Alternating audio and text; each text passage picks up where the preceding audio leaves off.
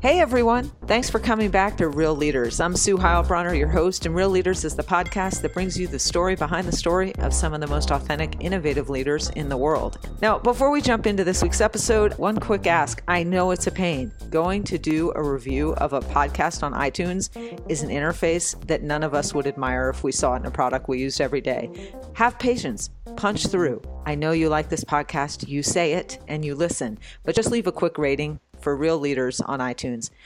Today, we're joined by Jason Eckenroth. He's the founder and former CEO of ShipCompliant, which is a company that he'll be telling you all about. And we're reaching him today in Barcelona. So this is a global podcast. Hi, Jason. Hi, Sue. Thanks so much for joining us. Jason, the way we start out this podcast is we ask our guests to give us their 3-minute life stories. So over to you.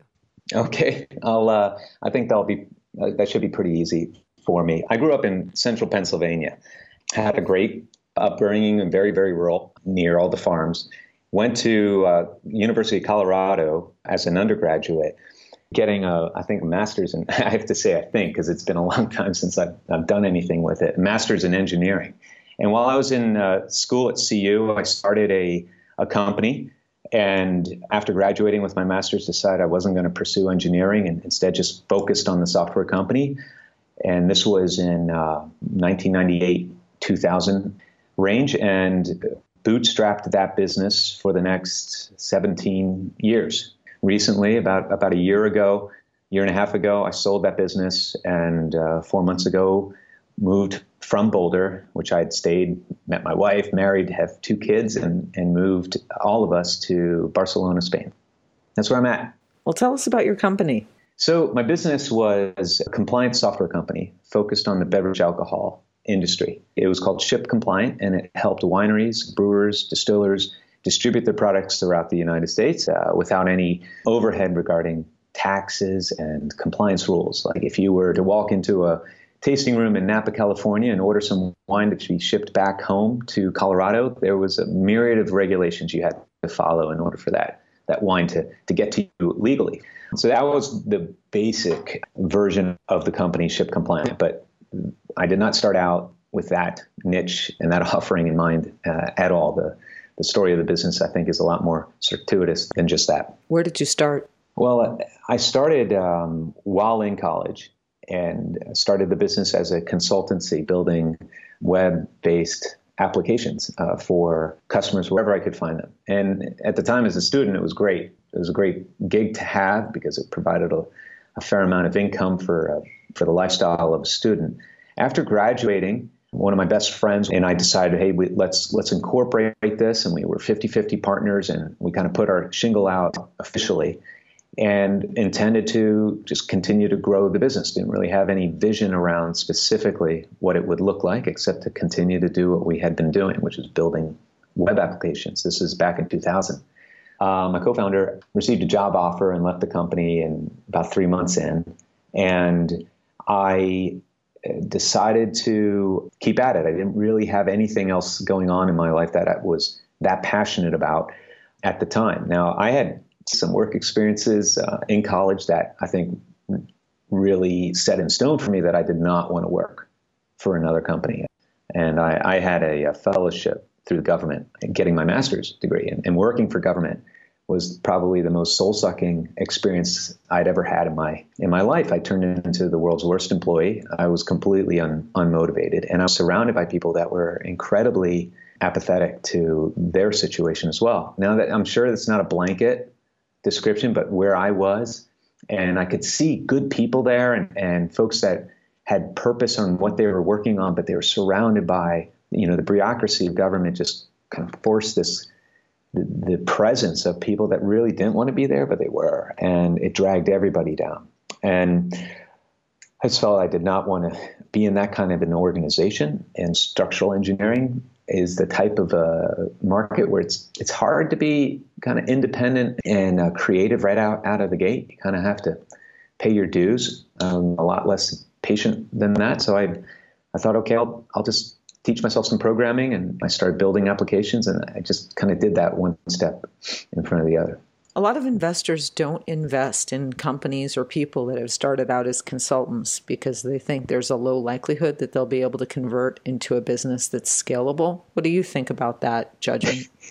I think that's a very accurate judgment. I feel like starting my business when I was not yet even 21 was, at the time I saw it, like a few years after I started to see how, you know what, I would never invite someone else to just start a business right in college. I felt like there were so many things I was learning in an incredibly expensive and tiresome way that I could have learned on someone else's dime. I could have learned somewhere else. And, one of those lessons was, I was just following my nose at the time. And consulting was a way to, you see a problem, then you solve it and you get some cash for that, and then you go and you do it again.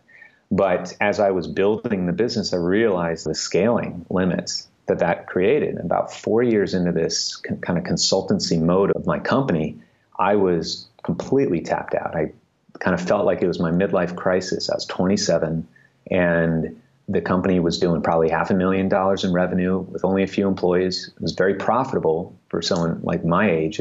I just kind of put the money in the bank every year. I didn't really have a need for it at the time. But I was totally burned out.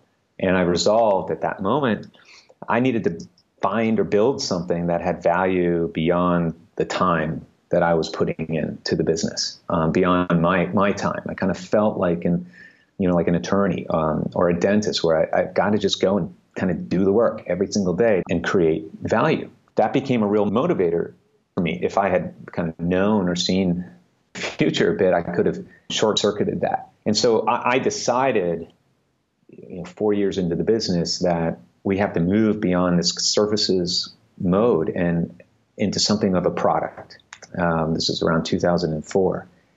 And that moment, from kind of making that decision in 2004 until I would say that we had, a profitable and sustainable software as a service company, was probably another 6 years. It took 6 years really to bridge that gap bootstrapped. And I can slice that into, sections where it became, life and death. And eventually there was a moment in the business as I'm making this transition, going from its services to a SaaS model business, where I literally had to burn the bridges. I had to, in effect, give away my legacy business, which was 75% of our revenue. I had to give it away in order to create the space to focus on the SaaS business.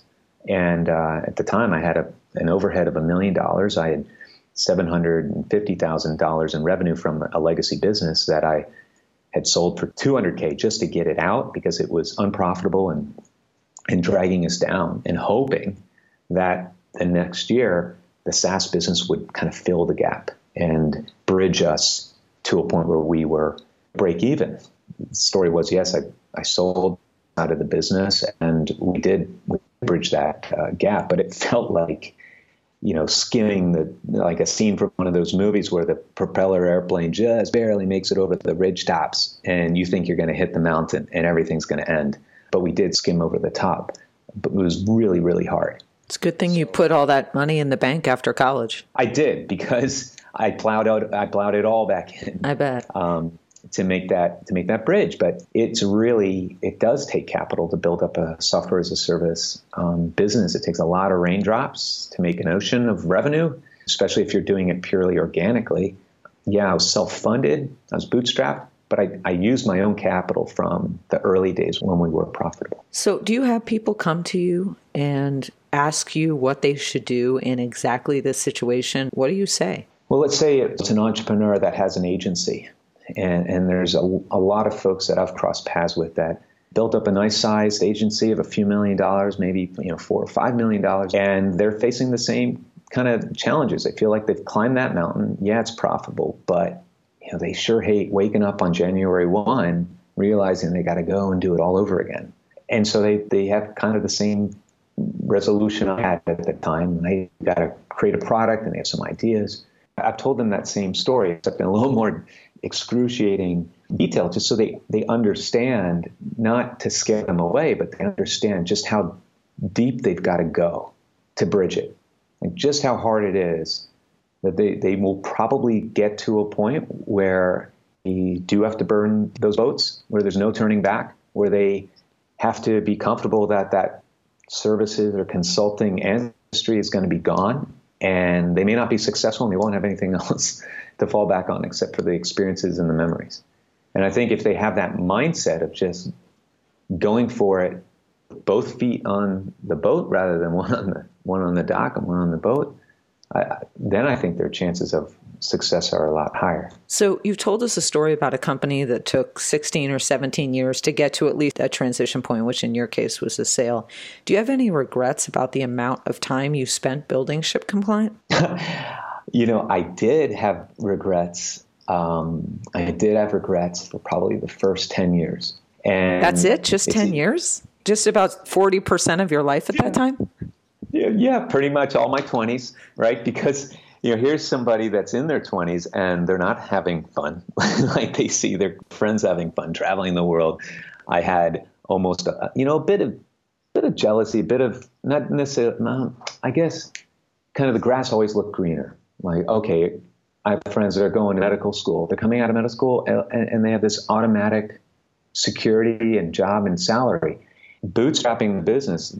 Don't get me wrong. The first few years it wasn't always a ton of fun. It felt like at any moment it could kind of disappear from you. And part of that was the business model of, services. They're here today and gone tomorrow. But part of it was just kind of struggling through the early days of being an entrepreneur and making, bad mistakes with hires and not taking care of myself physically very well and eating right and sleeping and things like that. I was pretty invincible in those early days. But before the business really got to a scale where I started to really see the power of what I could produce, what I could create with the platform. And when I say a platform, I mean it's not a technology platform. It's a platform is, for me at the time, it's a business. It's the people that are incredibly skilled, that are cultural fits, that are aligned on our core values in the business. It's the revenue that's, recurring and coming in. It's the profitability of the business that gives us the kind of air cover to be able to place bets, invent new things, not just meet the obligations that our sales team had signed us up for the previous quarter, but to really, experiment and play, and to experiment and play with the organization as a platform, like figuring out how do I create an environment where the employees are just, that is the best part of their day walking into that office, not the 4:59 p.m. when they're leaving. And so that was a much richer experience that if you were to ask me in the first, 4 or 5 years of the company, is that what you want? I would never have thought that, right? I never would have thought that there was so much more meaning and significance that you could create as an entrepreneur through just building the organization. And that started to show up for me about 8 or 10 years in. I think we were probably at about $3.5 million in revenue in 2008, 2009. So anyway, that was where it started to become really fun. It started to become less of okay, it could disappear tomorrow, and more of, wow, what else can I do with this? So you talked about building this company and how you got some pleasure out of it during the mid to the last third of the time that you were building this company. What are the things that you put into place as the leader there that you imagine made it the kind of place that you would have liked to work? The number one thing that I put in place was an awareness and then an adherence to core values of the company. So, people say that is a very, very common statement for CEOs to make. I do a lot of work with executive teams. I do a lot of work on this topic. Most of the time, I think employees regard core values as a plaque on the wall. What made your company different? First of all, what made us different with regards to our core values, Sue, was we didn't ever really write them down until we were probably 8 years into the business.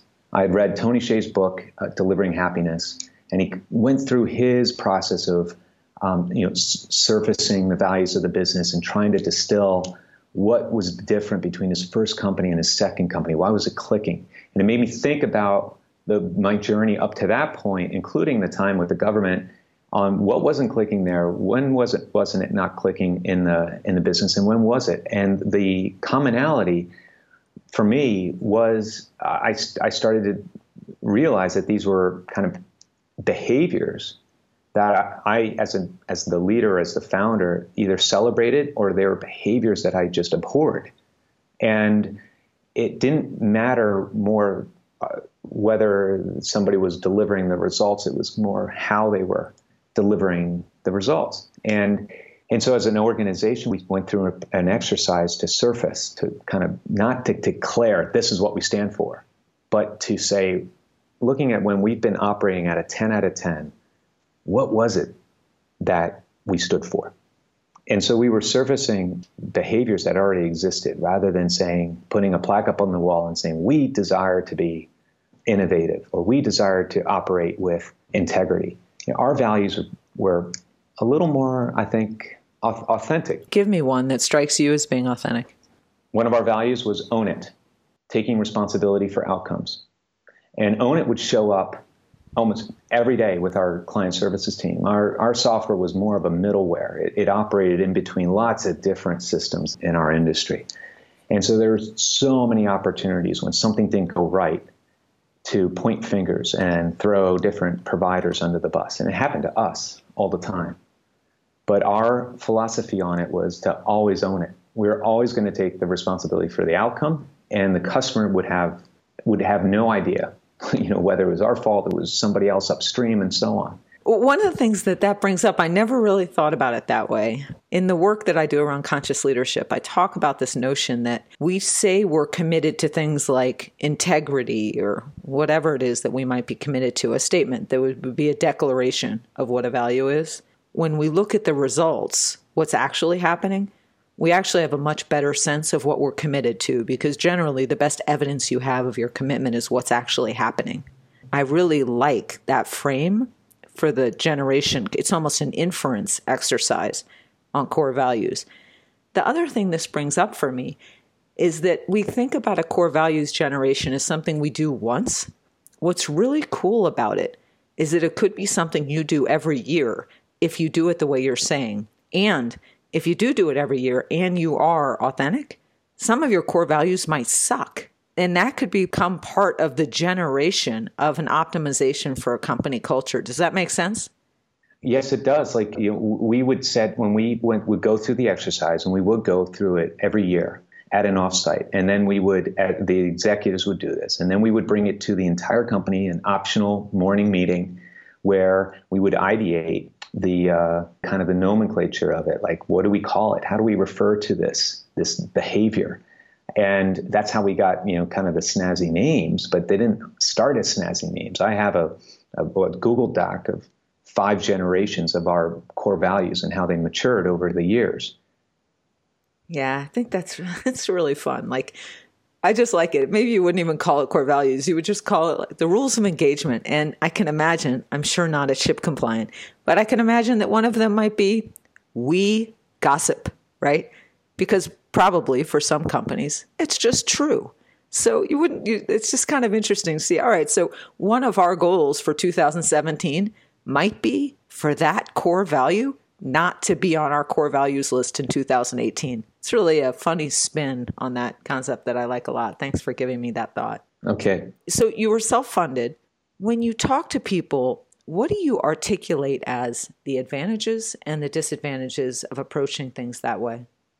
I can find very few advantages, like long-term advantages, to institutional funding, to taking VC capital, frankly.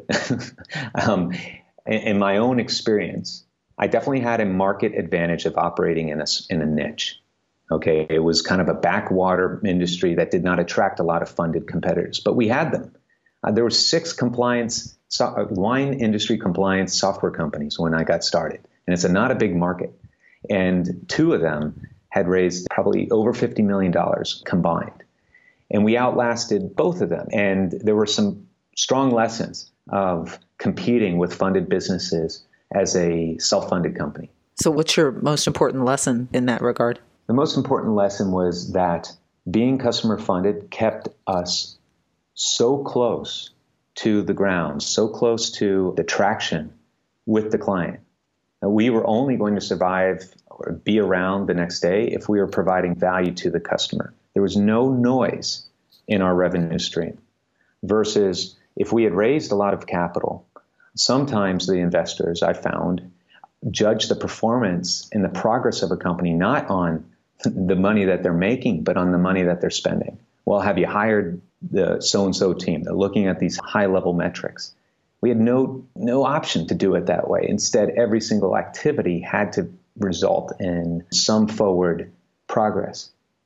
So I would go into a pitch meeting at a client, and I would explain who we were and where we were going, and I would explain, what we stood for. And I would draw comparisons between the fact that we were entirely beholden to our customers and the market, rather than to a series of relationships that may have absolutely nothing to do with customers and the market. And it would resonate. That's a good way of articulating that. I like that. What do you think created in you the kind of person that would rebel against the idea of outside funding? I feel personally a lot of achievement when I'm able to make 1 + 1 = 3. When I'm able to innovate a faster, cheaper, better way. When we were building the business, one of my favorite moments was we were being outgunned by our funded competitors.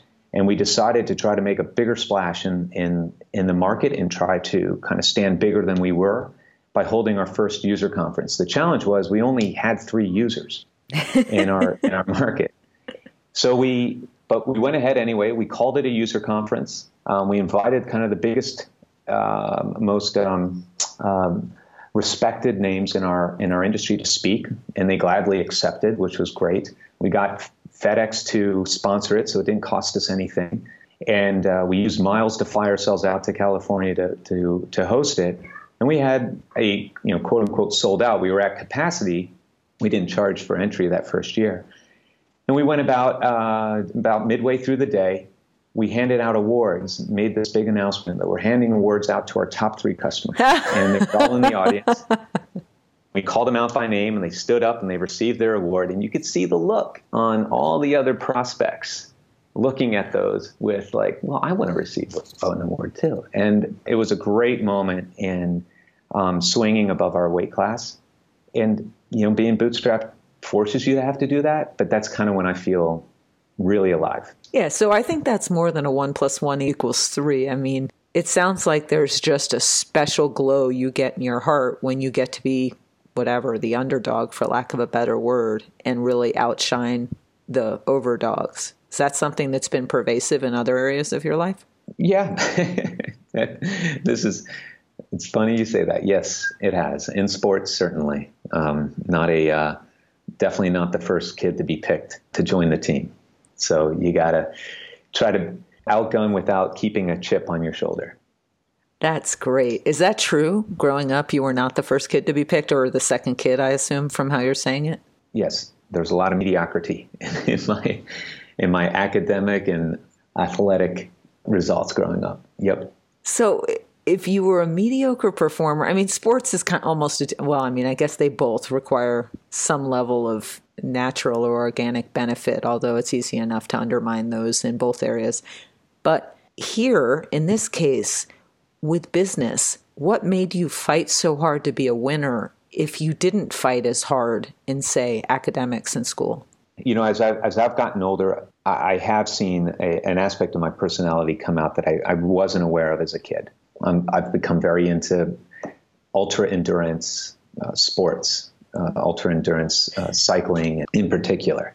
And I found, and I've certainly heard this word grit really resonates with me. I know that it took a lot of grit. Sometimes I feel like, I think in a weaker moment, now that I'm on the other side, Sue, and I've sold the business, and I'm now in a space where I'm kind of contemplating what I'm going to do next. And I look back on, how did I do it? And will I be able to do it again? I know there was a lot of grit there. And so there was a lot of tolerance for pain. But the secret, I think, was when I knew when to not bear that pain anymore and to make a change. And I don't mean to give up, but to switch. It was like that moment when I had the services business and I had a lot of pain of being stretched super thin and having to work for every dollar. I decided I'm not going to deal with that pain anymore. And I actually heard someone this past year, they said, you know what, great entrepreneurs don't have a high tolerance for pain. They actually have a low tolerance for pain. And it made me really think about, okay, you know, there were these pivotal moments in my entrepreneurial journey. And I think a lot of them were marked by actually having a low tolerance for pain, even though, you know, I counted on that high tolerance for pain to kind of bootstrap through the long stretches of when it's not fun.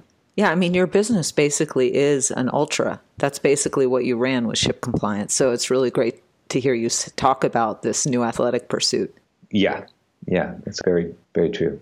All right, so here you are. You're living in Barcelona. It sounds like you're taking some time, at least away from your business climate and school climate for the last 20 years. If your next business also is going to be an ultra, if there is a next business, if the next thing you really dive into is a 16-year pursuit, you got to be really careful in picking what you do. You know, I haven't worried about it. And I used to really worry about it. And when I say used to, I mean in the first few years of the business, I had a lot of insecurity around, you know, what market I should be in. And I had a lot of fear of missing out on other trends. But I ended up building a business in the compliance software space, not because I did a bunch of market research and I saw that it could support a very profitable business, or that I was really into compliance and rules, because I'm not. I hate bureaucracy. I hate things that keep progress from moving forward. And I kind of built a business around charging people for that. And one of the lesson I felt like I took away from building ShipCompliant was it doesn't really matter to me what market I'm going to be in. It's more of, okay, what are the characteristics of the market, and can those characteristics support what ultimately I want to build as an organization? Okay, that makes sense. Well, you seem to have, I mean, so much of this is just baseline personality. And I think that you're going to apply the tenacity and your underdog perseverance. That's going to be applied whatever the content is or the industry is that you pursue. So I imagine there'll be a lot of commonalities that you bring just by being you, which I think probably are the most important qualities you'll bring to your business. Those are your core values. What are you doing now? Well, I feel like I'm quite busy. We moved our family to Spain. The children are enrolled in local schools. I'm spending a big chunk of my time learning the local culture, catching up on life, connecting with my children in a way that I didn't afford myself to do when I was building the business. And I'm actively involved in the entrepreneurial communities here in Barcelona and helping other entrepreneurs think about their businesses and how they can scale them. And in particular, I have a passion around helping entrepreneurs understand what they can do once they reach a point of success in terms of considering selling or considering keeping their business. Jason, if you weren't an entrepreneur, what would you be? So at this point, I have absolutely no idea. Wow. What else I would be. No. That's a great answer. You know, that's not because I'm a flag-waving entrepreneur. I've had one company, the way I look at it, and I may or may not find success in the next one.